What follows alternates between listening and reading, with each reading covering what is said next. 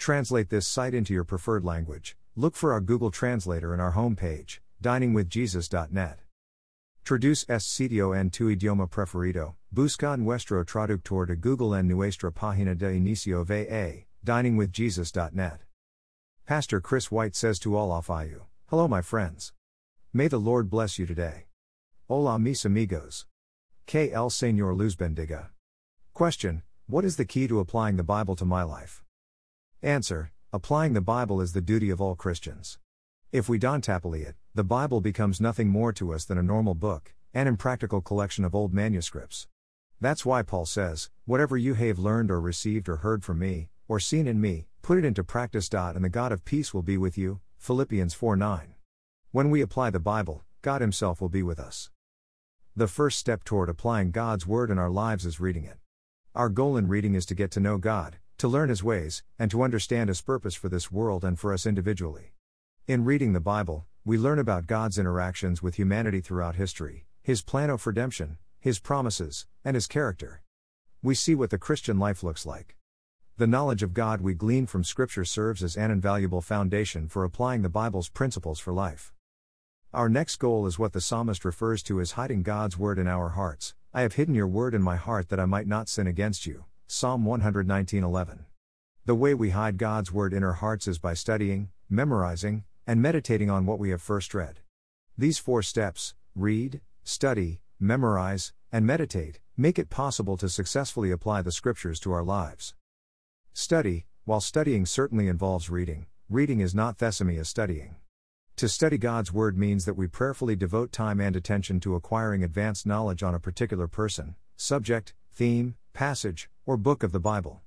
A multitude of study resources is available, including biblical commentaries and published Bible studies to enable us to feast on the meat of God's Word, Hebrews 5:12-14. We can familiarize ourselves with these resources, then choose a topic, a passage, or a book that piques our interests and delve in. Memorize: it is impossible to apply what we cannot remember. If we are going to hide the Word in our hearts, we have to first get it in there by means of memorization. Memorizing Scripture produces within us a well from which we may continually drink, especially at times when we are not able to read our Bibles. In the same way that we store up money and other earthly possessions for future use, we should lay up these words of mine in your heart and in your soul. Deuteronomy 11:18, KJV. Create a plan for the Scripture verses you would like to memorize each week. Meditate. Writer and philosopher Edmund Burke once said, to read without reflecting is like eating without digesting. We cannot afford to eat God's Word without digesting it. In the parable of the 4 soils, Matthew 13:3-9, cf. 18-23, Jesus tells of a sower who goes out to sow seed in his field, only to find that some seeds, the Word of God, Matthew 13:19, had fallen on rocky ground, where they did not have much soil, and immediately they sprang up, since they had no depth of soil, but when the sun rose they were scorched. And since they had no root, they withered away. 13:5-6. This, Jesus says, is the person in whom the word is sown but does not take root. 13:20-21.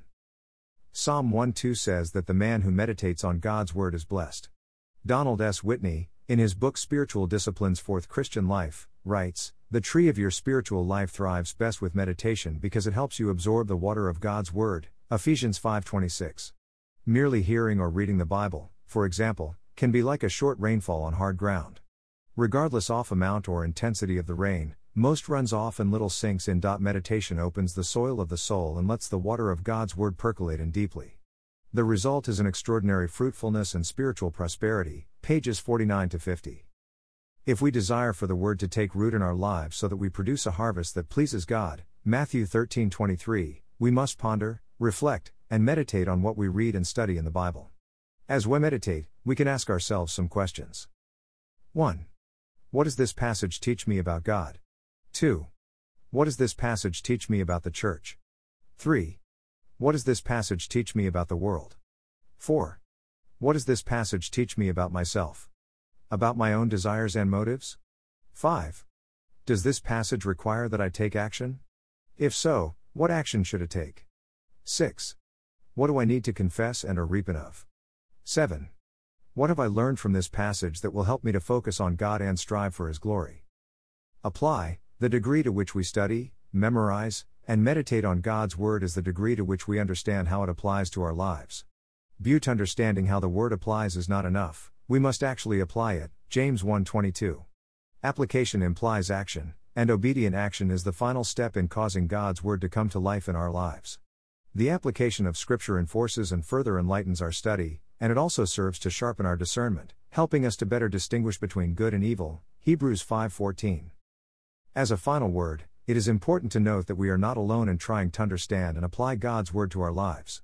God has filled us with His Spirit, John 14:16-17, who speaks to us, leading and guiding us into all truth, John 16:13. For this reason, Paul instructs believers to walk by the Spirit, Galatians 5:16, for He is a very present help in our time of need, Psalm 46:1. The Spirit will faithfully guide us into the will of God, always causing us to do what is right, Ezekiel 36:26-28, Philippians 2:13. Who better to teach how to live according to all that is written in the Bible than the one who inspired the Bible to begin with, the Holy Spirit Himself? Therefore, let us do our part by hiding the Word in our hearts and obeying the Holy Spirit as He draws that Word out of us. Thank you to Got Questions Ministries. Copyright 2002 to 2019 Got Questions Ministries. All rights reserved.